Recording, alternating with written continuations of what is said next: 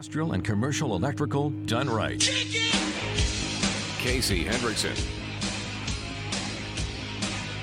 And good afternoon. Thank you for tuning in. News Talk 95.3, Michiana's news channel. I am your host, Casey Hendrickson. We'll get to open lines here in just a couple of minutes. But first, joining us on the phone line is Blake Dorio. Blake Dorio is a state senator from District 12. Blake, how you doing, man? Pretty good, Casey. It's been kind of a rough session so far. We've had a few bills beaten up on us, and we wish they'd move. I know we wish we'd have got the material harmful to minors to move, but Senator Tomes and I can't seem to get a hearing on it. But we'll try next year. Yeah, I was going to ask you about that one in a little bit. I mean, I actually had kind of set this up with you. I don't know, about a week ago, I guess, and it was because you and Linda Rogers were two of the sponsors for the bill that would actually make in-state tuition for people who are here illegally, the Senate Bill 135. Now, that's changed, though. Can you tell us what the latest status is on that? So, honestly, the latest status is that we had a hearing on it, and the chairman, Senator Rotz, is apprehensive about taking it for a vote. I'm going to say it's probably dead.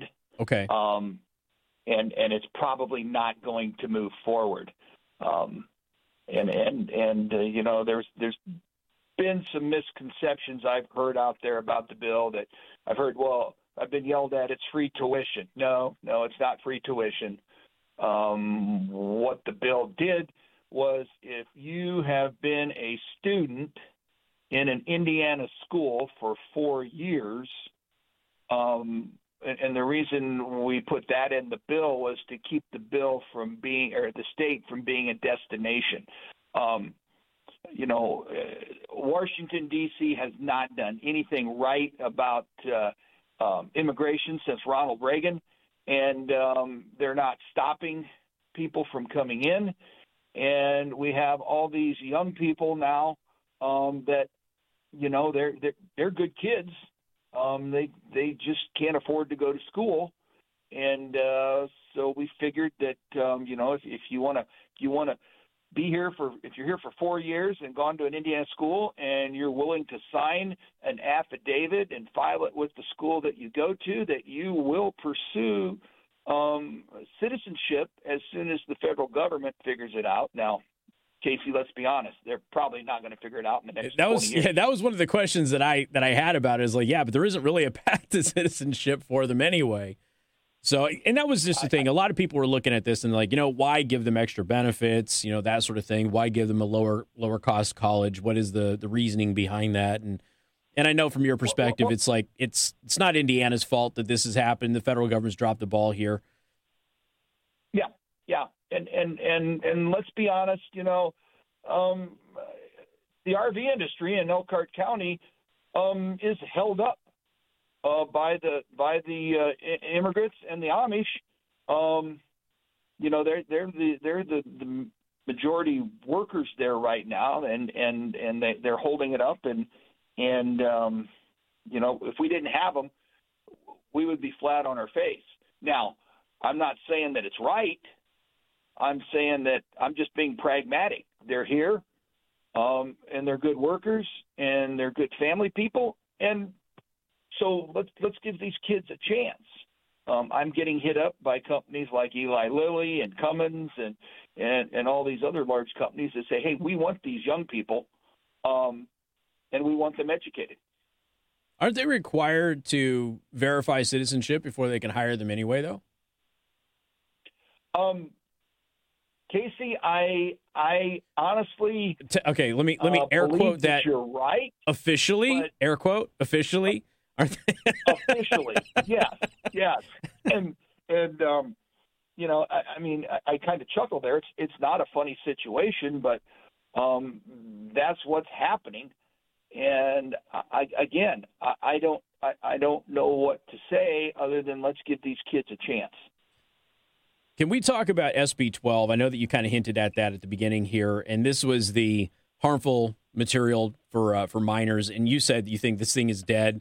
Can you explain to everybody what you're trying to get accomplished and why you think it's not going to go forward? There is not the will of the committee to hear the bill. Jim and I, Senator Toms and I ran the bill last year, and we got it heard and we got it voted. It was Senate Bill 17 last year, but it died over in the House. Nothing has changed, but for some reason, the will of the committee, they just don't want to take it up. And maybe it's because of the battle that we had in the summer trying to stop abortion in our state. That was hard on the caucus. So, are they giving you any kind of a reason why they're okay with harmful material being shown to kids? Because that's really what's going on.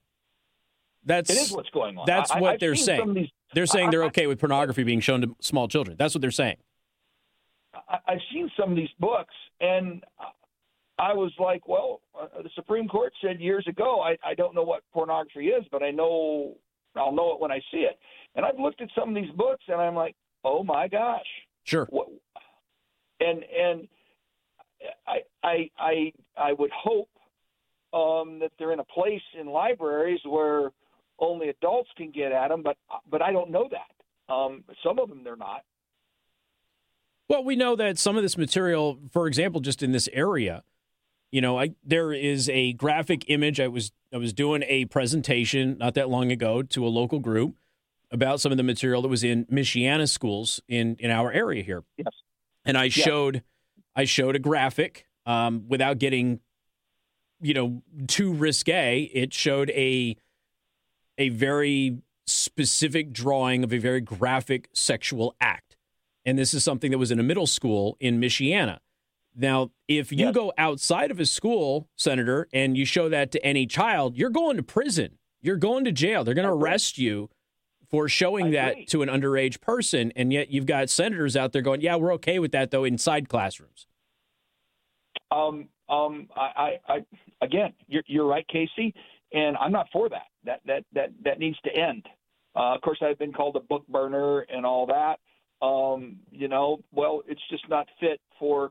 It's really not fit for over 18, but it's definitely shouldn't be shown to anyone under 18 in schools. Well, this is why I go. This is why I go on offense. There's been a couple of times where I've had this debate with people, Senator, and they pull the book burning thing out and everything else. And the last thing I've ever been accused of being is a prude. But when you pull that picture out and you show it to him and you go, okay, defend a 12-year-old seeing this. They never have a response. They never have an answer for that. Most of the time, they didn't even know that it was that graphic because they believed a narrative that was told to them by somebody or the news. And when they actually see the material, I tend to find that they're really shocked by it most of the time.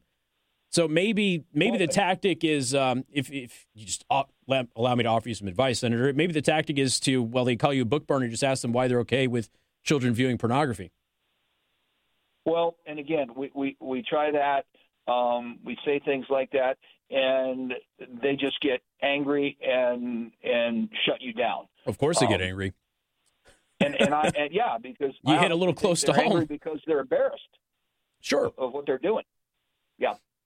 Okay, generally speaking, when it comes to the conservative philosophy in this area, they feel like the House is okay. They always have concerns about the Senate.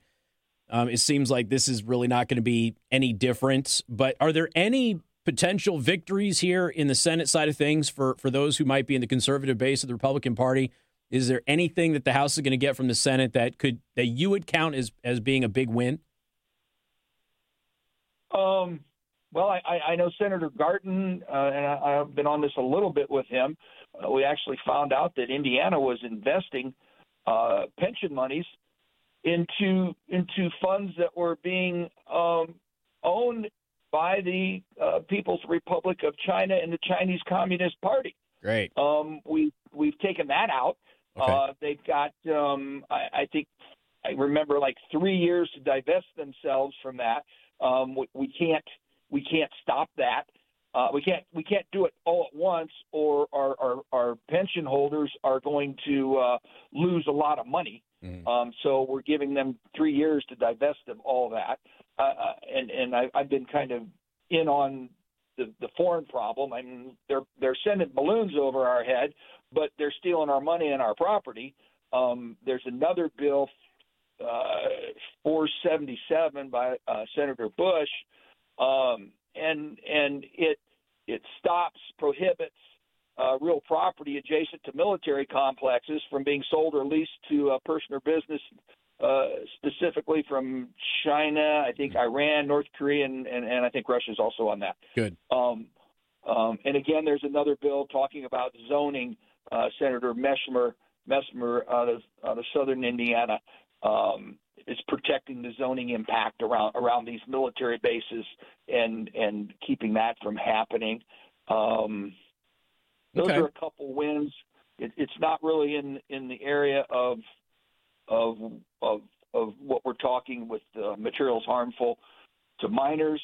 I know Senate Bill 4 is coming up.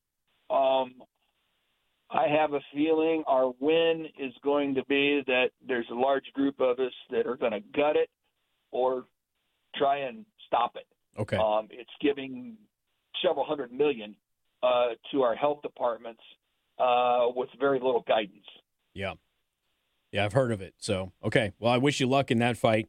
Again, Senator from District 12, Blake Dorio, appreciate your time this afternoon. Thank you so much. And I apologize. The breaking news threw me off, and I just missed your phone call earlier.